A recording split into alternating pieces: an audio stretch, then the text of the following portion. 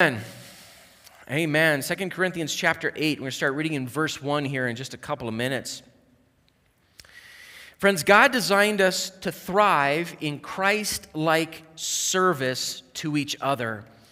This is where we are now inside of the study of Thrive, this environment to assess and encourage and resource discipleship.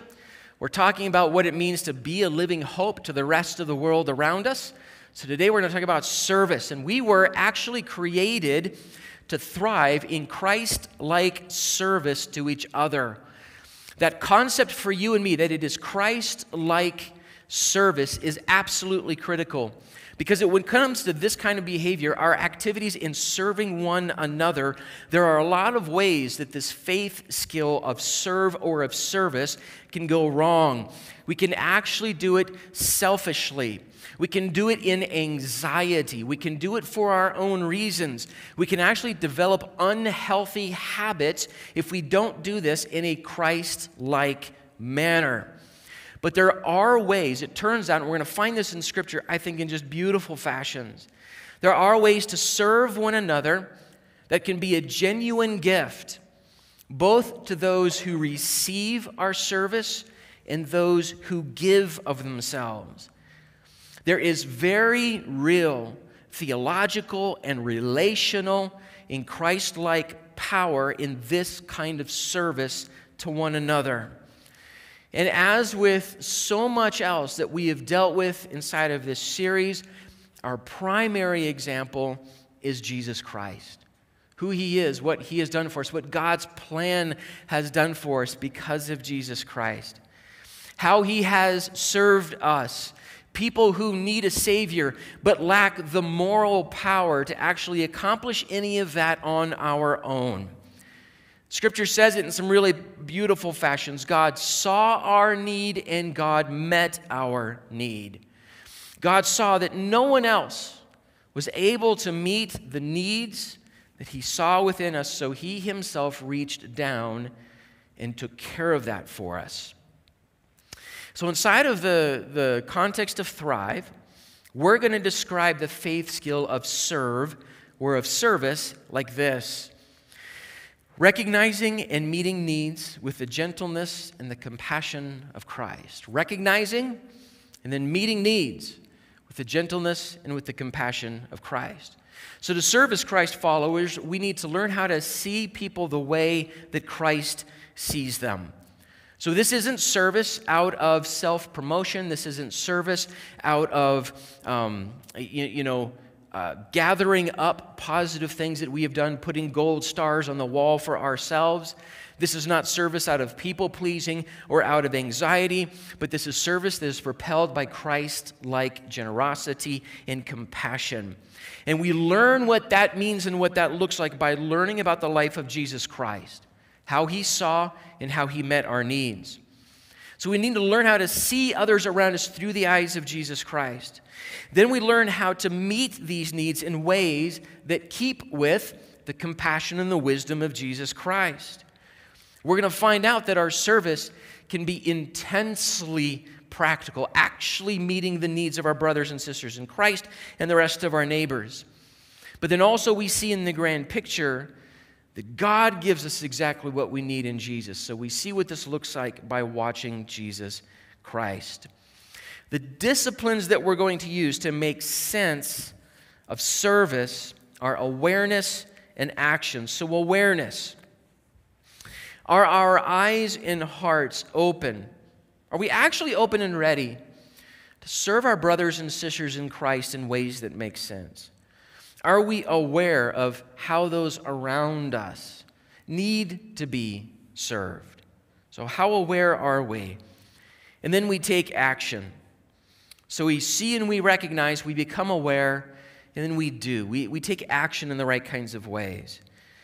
Do we know how we are suited to serve one another, to be available, to be present with each other, to meet the needs of each other as is right and appropriate?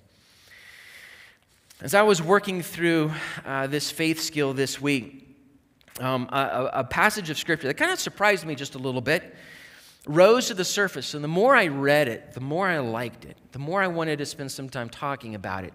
2 Corinthians chapter 8 is this passage of Scripture. Now, one of the surprising things about the epistles in the New Testament are the connections that exist between them. These letters, most of them are written by Paul, but not all of them. Some by John, by Peter, by Jude, by James, and others. So they're written by different people, and they're written in different cities, and they're written in different contexts, and they're written in different parts of the world. But there are these surprising connections between these epistles. It's Paul and his team, and it also turns out that it's the needs of the churches from place to place to place. So the more you read the epistles together, the more you read about Paul talking about the same individuals who move from place to place. Or Paul actually speaking of the needs that other churches have to this church over here and talking about how these folks over here gave and met those kinds of needs. And this is that kind of passage here in 2 Corinthians chapter 8.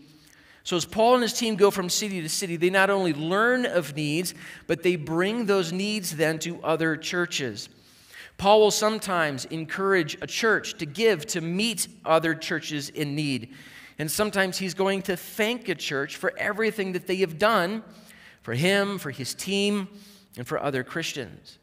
The service that the church gives, as Paul talks about it, as we watch his life and the life of his team, the service that they give is everything from hospitality. Paul and his team leaders would actually live inside of those homes. The churches would meet in homes. It's hospitality. It's financial gifts that they give to other churches in need. It's work. Paul will work as a tent maker in a couple of places. So he settles in and he finds work and he has a place to do work because of the hospitality and the service of the rest of the church around him. In this passage of Scripture, Paul's going to tell the Corinthians about how other churches have given abundantly, but more than that, how they have given out of their joy. Now, this is something cool about how Paul relates to the Corinthian church.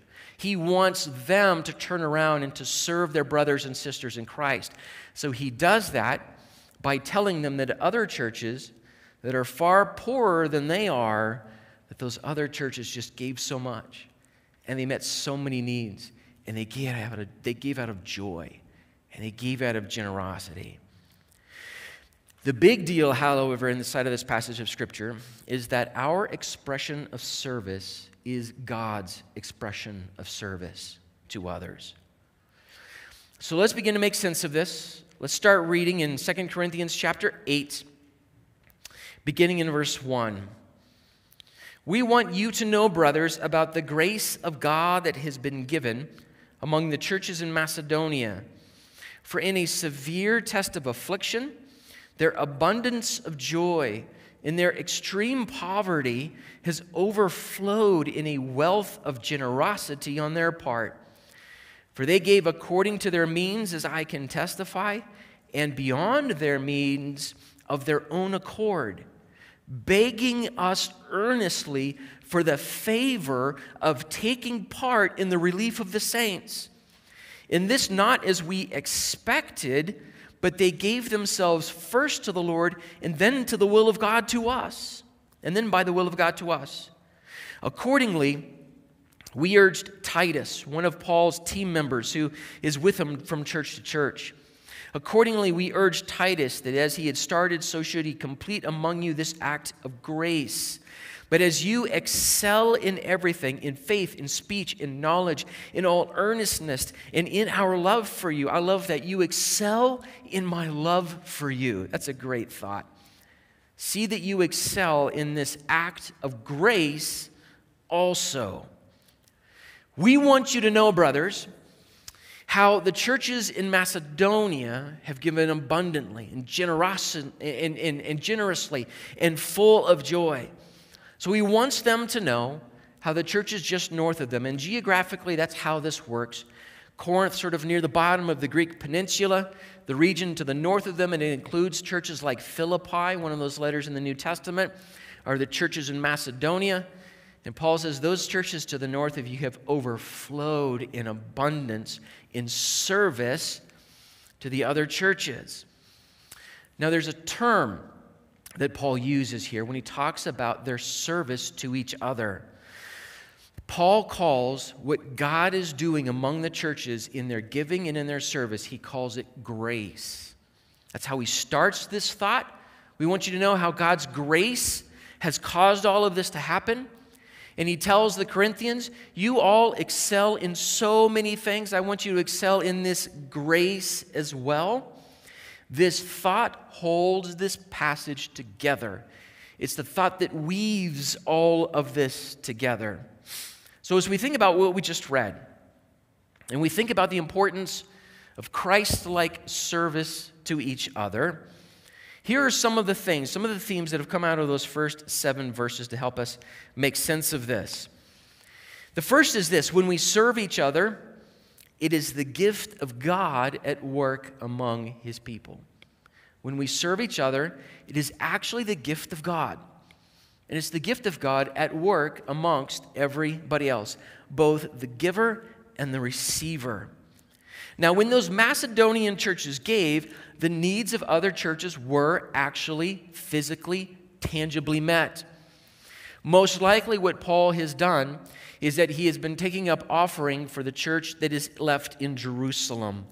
Early on in the life of the church, in the book of Acts, persecution falls upon the church and the church scatters, but there are leaders and there are others who remain in the city of Jerusalem, and they suffer significant persecution, which probably means that they've had a lot of the basics of life taken from them, or they're short on the basics in life. So these are our brothers and sisters in Christ in Jerusalem who are struggling. So when Paul goes all the way to Greece and Macedonia, he takes up an offering so that we meet the physical needs of those in Jerusalem.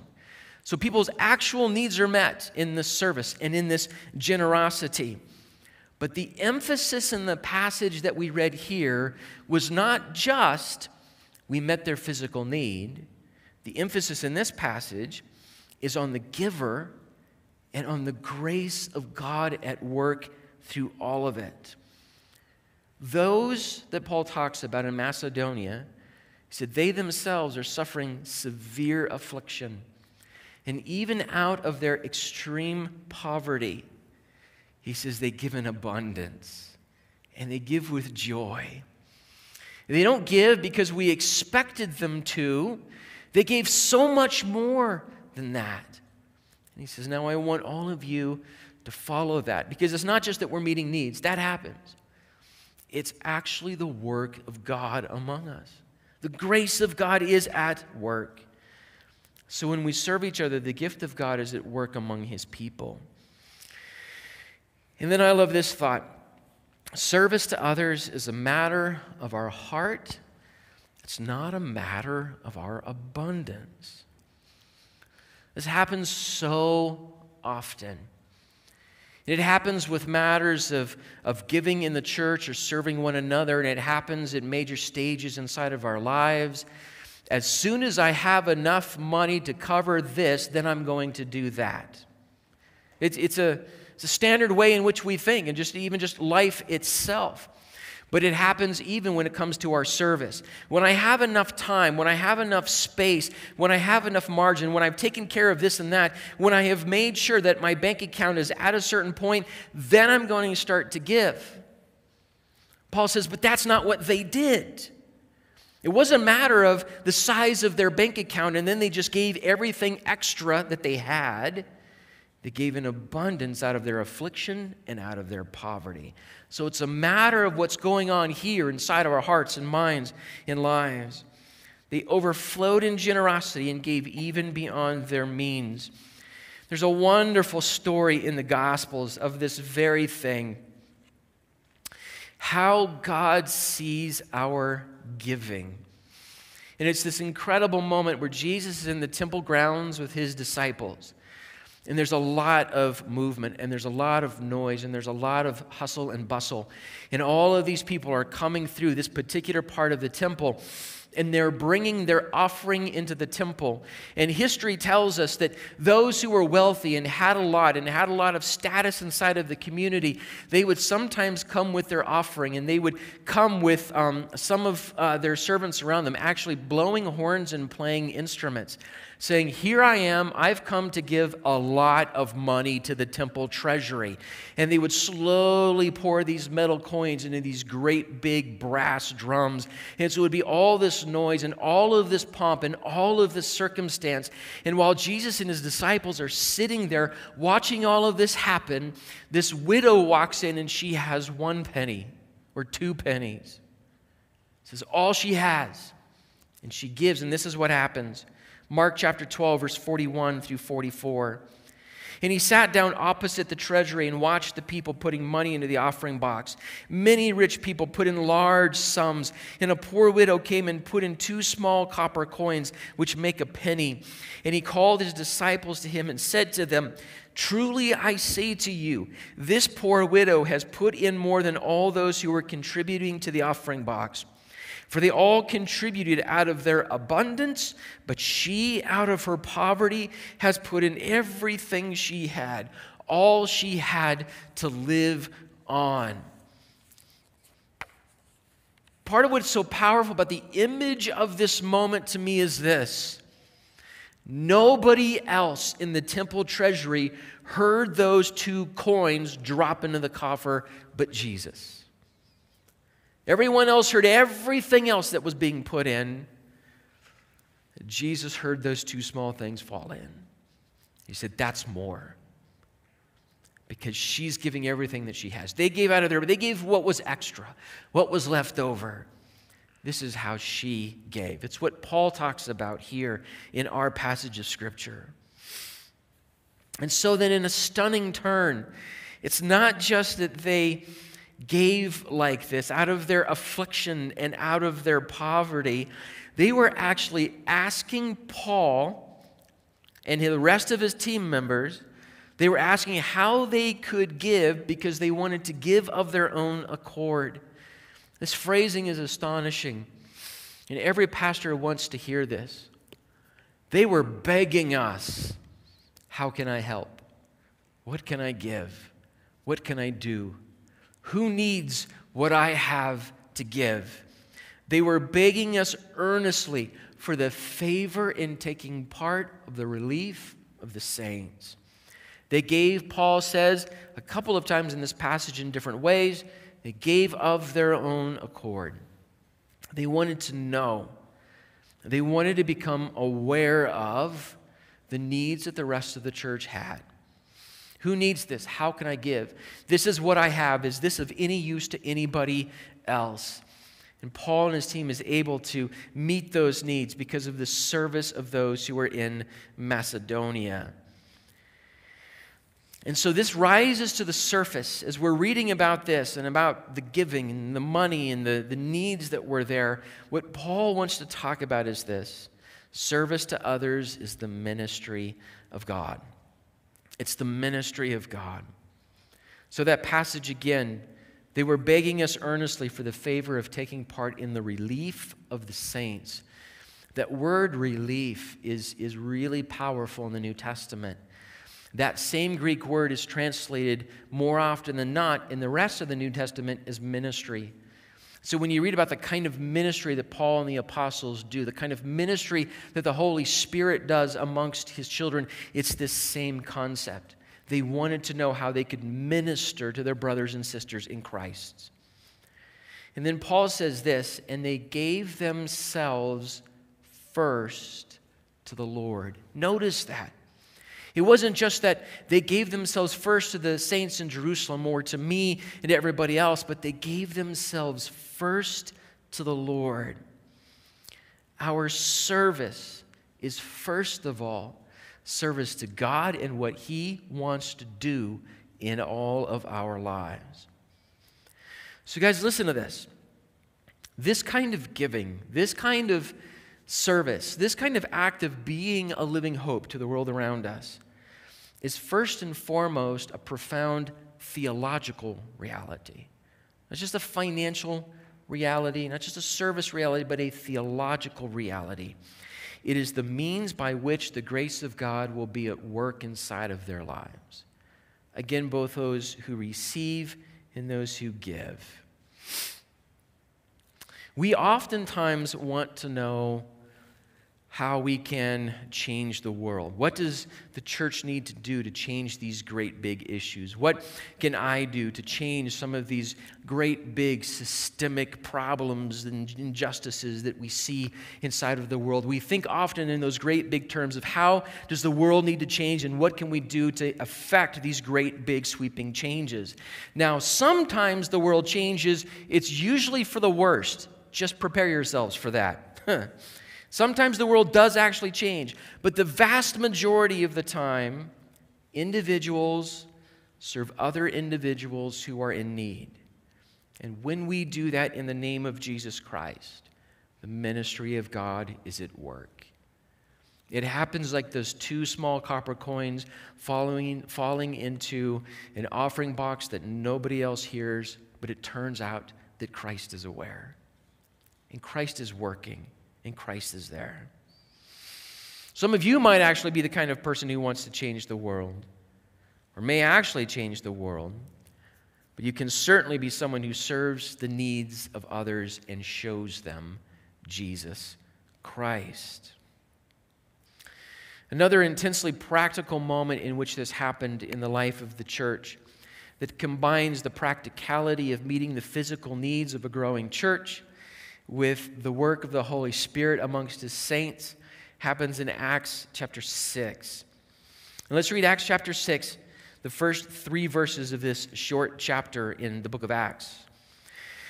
Now in these days, so this is very early on in the life of the church, but now in these days when the disciples were increasing in number, a complaint by the Hellenists or the Greek converts arose against the Hebrews because their widows were being neglected in the daily distribution, the meeting of needs.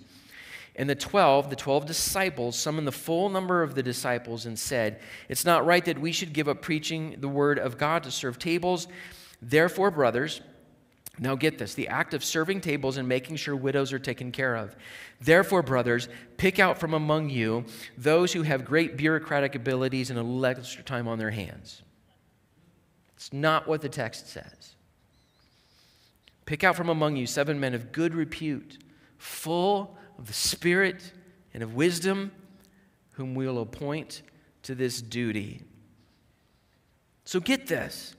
As the church grew, so did the needs of its members. And they discover where the cracks are, where people are kind of falling through the cracks in the system. So they decide the work of distributing food and taking care of the needs of widows needs to go to some of the most mature, Spirit-filled leaders among them. There is no small service inside of the church.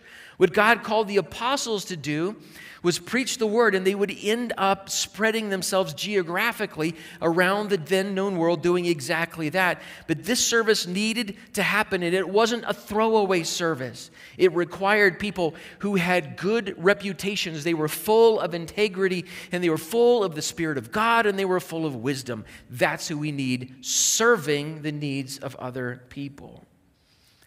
What's the consequence of the church serving like this? Of people like this serving the practical needs of one another?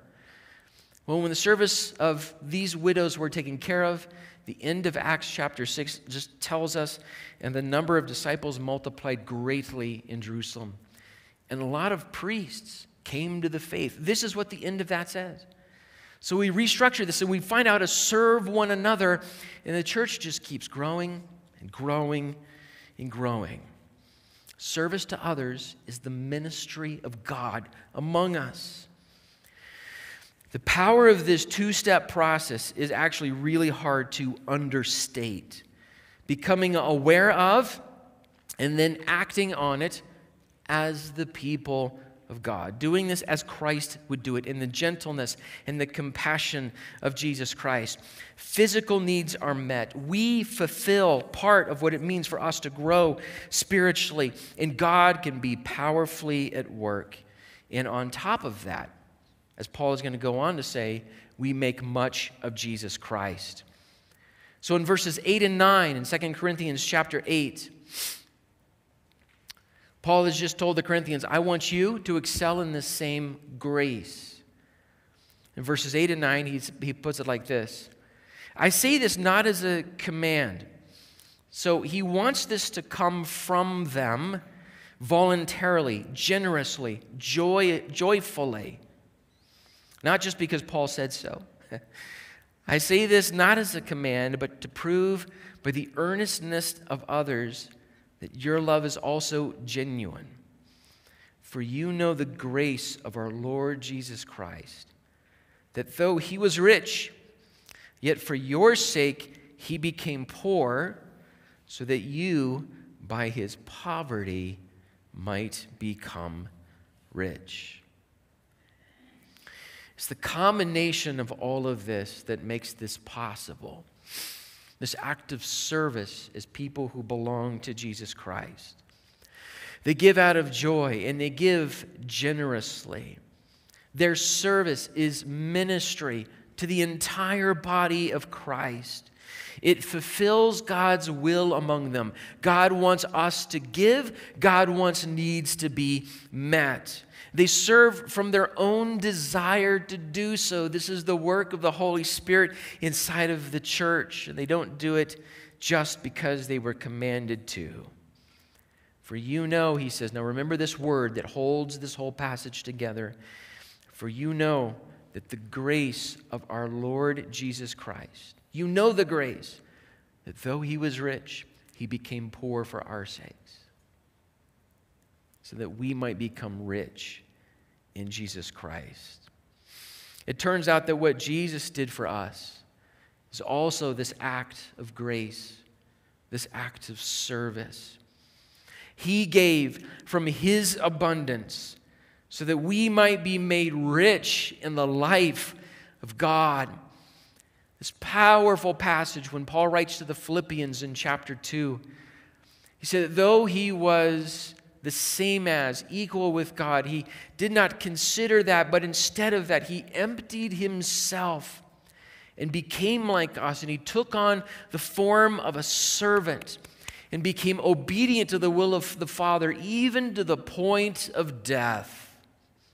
So that, the story goes on, when Christ is resurrected and ascended and our soon and coming King, that at the name of Jesus Christ, every knee should bow and every tongue confess that Jesus Christ is Lord. You see this powerful act of service. He gave up what he had in his richness, and he became poor so that we might become rich. He died and rose again that we might be saved. Turn with me to Isaiah chapter 9. This is kind of how I want to finish this thought as we look at Christ, as we learn what it means to become aware of and to meet the needs of others in the gentleness and the compassion of Christ, to make sure that Christ is our guide, Christ is our power, Christ is our wisdom for this. So the awareness of others' needs is critical, obviously, but that's not the end of the story. Action needs to be taken, the right action to solve the right kinds of problems. So Paul said that Jesus became poor so that we might be made rich. Jesus came to us in the form of a human infant born to the Virgin Mary in a stable. The entire divine plan of reclamation, of putting all of this back together again, is wrapped up in the birth of Jesus Christ as he comes into this world. His life, death, resurrection, ascension, and the promise of him as our soon and coming King. This Jesus who, as we read during worship this morning, was born to save his people from their sins. And Isaiah chapter 9 is this incredible glimpse into what God's act of serving our need looks like. Now, in the book of Isaiah, in this little section here, chapters 7, 8, and 9, form this important train of thought. As you go back to Isaiah chapter 7 and you read the beginning of the chapter there, Israel's enemies are all around them, all of these foreign nations and this growing empire, the Assyrians. They are even in league with some of the other tribes of Israel. And so the king of Judah is rightfully worried and afraid. But God then comes to him. God sends Isaiah to the king, and he says, don't worry, salvation is on its way. And to seal the promise of that salvation, God ends up giving the king a sign, and that sign is that the virgin will conceive and give birth to a son, and his name will be Emmanuel, because he will be God with us. Then in chapter 8, God warns his people to be patient and to be faithful. Salvation is coming, the Messiah is coming, Emmanuel is coming, but until that moment, I need you to be faithful, and I need you to endure, and I need you to be patient. But as it turns out, there are going to be plenty of people amongst God's children who aren't patient, who don't endure, and who end up looking to other gods as their saviors. They end up looking to other things to save them instead of the God that they serve, the one true God. And so at the end of Isaiah chapter 8, at the end of verse 21 and moving then into verse 22, listen to this language of those who rebel against God instead of enduring and being patient in faithfulness. The text says this right at the end of Isaiah 8. And when they are hungry, they will be enraged. In other words, they will be enraged at God. And they will speak contemptuously against their king and against their God and turn their faces upward. That's not in worship, but that's in contempt. And they will look to the earth, but behold, distress and darkness, the gloom of anguish, and they will be thrust into thick darkness. This is the consequence of sin. This is the consequence of looking to other ideologies and other gods to save us instead of the one true God. But there's this really cool thing that God does. This stunning thing that God does. He sees the needs of his people. Even the needs that are caused by our own sin. Their own sin thrusts them into deep, pitch black darkness. God sees the needs of his people caused by their own sin. God sees that there is no person who has the power to fix this problem. So God, in his boundless love and power, reaches down, serves his people, and meets their needs. That's the story of Isaiah chapter 9. So let's begin reading in chapter 9. And in verse 1, the text goes like this. But there will be no gloom for her who was in anguish. In the former time, he brought into contempt the land of Zebulun and the land of Naphtali. But in the latter time, he has made glorious the way of the sea, the land beyond the Jordan, Galilee of the nations. God is at work doing all of this. The people who we just read about, who walked in darkness, have seen a great light. And those who dwelt in the land of deep darkness, on them has light shone. You have multiplied the nation. You have increased its joy. They rejoice before you as with joy at the harvest, and they are glad when they divide the spoil. There is so much they just keep giving to others. For the yoke of his burden and the staff of his shoulder, the rod of his oppressor, you have broken as on the day of Midian. For every boot of the tramping warrior in battle tumult, and every garment that was rolled in blood will be burned as fuel for the fire, because the light has come. We created darkness. We created our own need. We are incapable of taking care of it. So God sends his light. There will be no gloom for her who was in anguish. There was a time, the text says, This is the point of the anticipation, the hopefulness of this prophecy. There was a time when people walked inside of their own darkness, living in the consequence of their own sin. It is part of the judgment of God because of what we do. But from this very area, God says in Isaiah 9, God will make that same area that was in darkness glorious. That is where the light will come from. In a cool move in the life of Jesus Christ, right at the very beginning of his ministry, Jesus goes to Galilee, and in fact, my text actually says this is the beginning. The section heading says this is the beginning of Jesus' ministry in Matthew chapter 4. Jesus goes to Galilee, to the very region that is mentioned here. And Matthew says Jesus went there in order to fulfill this prophecy of Isaiah. In the very first message, this first sermon that Jesus speaks in this land that was in darkness, it's very simple. Repent, for the kingdom of heaven has come. Repent. Turn away from that darkness. There is a better way to live than the darkness you're walking in now. Because the kingdom of heaven is here now. Because Jesus has come.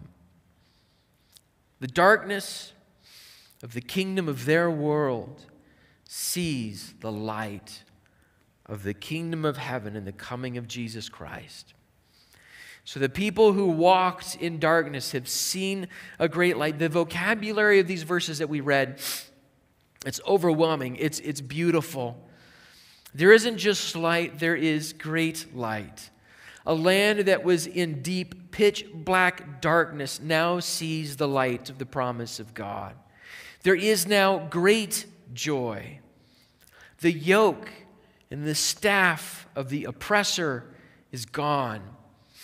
The conflict and the strife, the shed blood that is created on small scales and international stunning scales, that is all created by our own brokenness and sin, is burned in the fire and gone. Isn't that beautiful? It's just done because the light has come. All of this vocabulary and the work of God serving his people, even in their own sin, reminded me of another Old Testament prophet, the prophet Ezekiel. Now, I know all of you have been reading Ezekiel in your own private devotionals at night, so this is probably going to be redundant for many of you. But deep in this magnificent book, Ezekiel 34, verses 11 and 14. Now listen again to the vocabulary. This is the same God speaking to his people through his prophet. For thus says the Lord God, behold, I myself will search for my sheep and will seek them out. Does it sound like Jesus in the Gospels? The good shepherd. As a shepherd seeks out his flock when he is among his sheep, that they have been scattered, so I will seek out my sheep, and I will rescue them from all the places where they have been scattered on a day of clouds and thick darkness.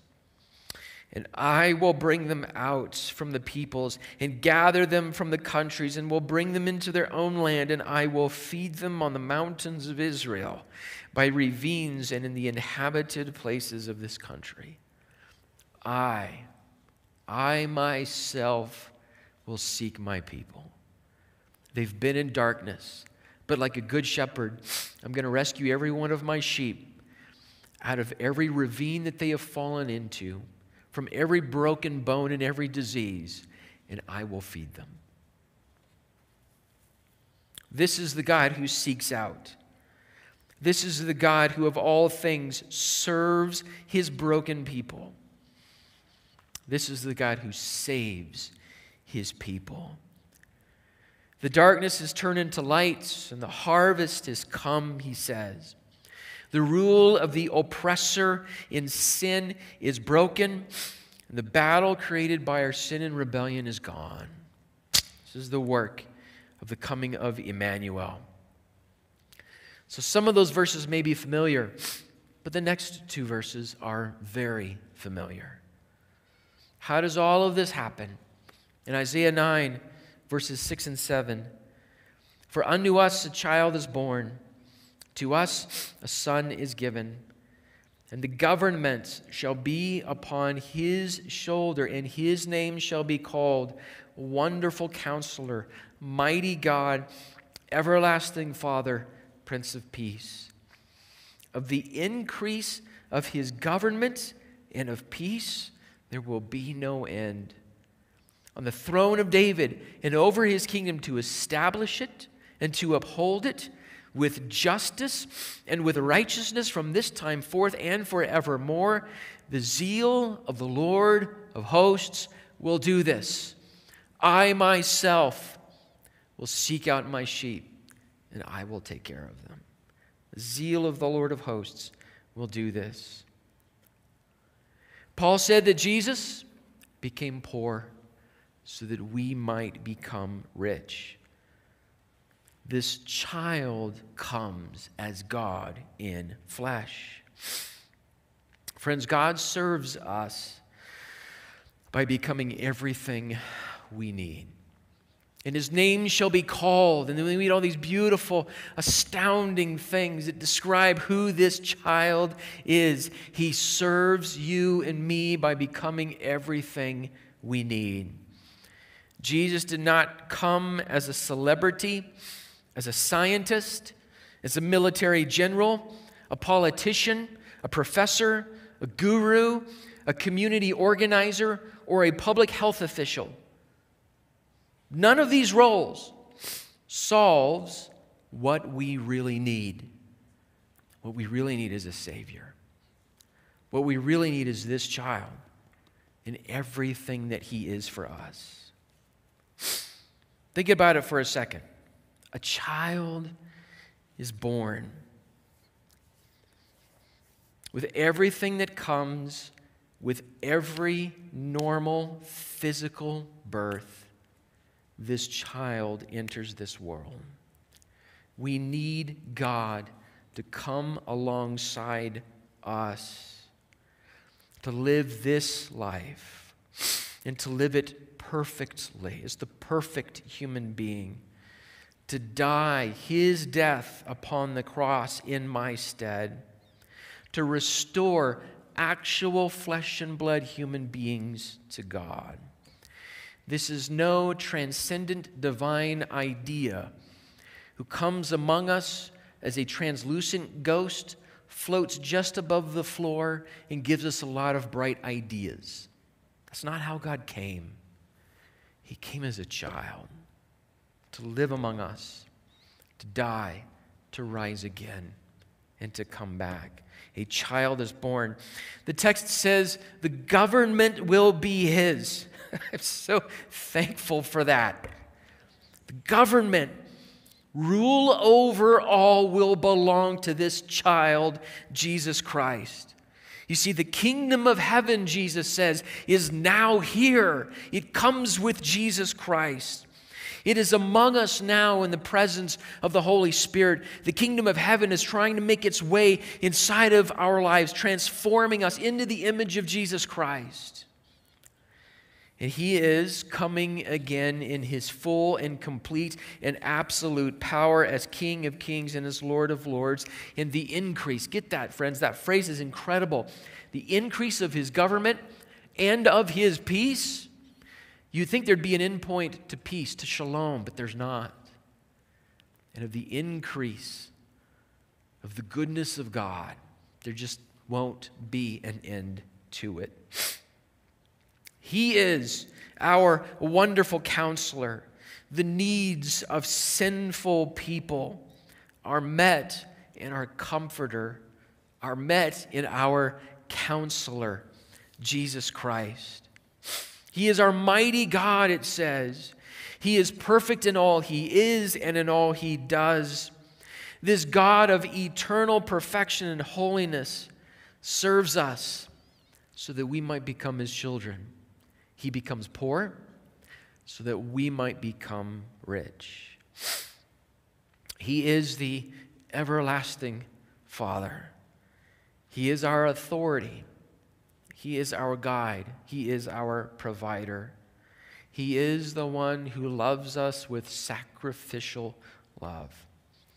He is the Father who will never leave us and who will never forsake us. And He is our Prince of Peace. Friends, human schemes that promise perfection and large-scale solutions to all of our problems don't ever produce the peace we need. In fact, what they do is they create strife, anger, envy, and bloodshed. That's what they do. Jesus comes as our peace. He is our Prince of Peace.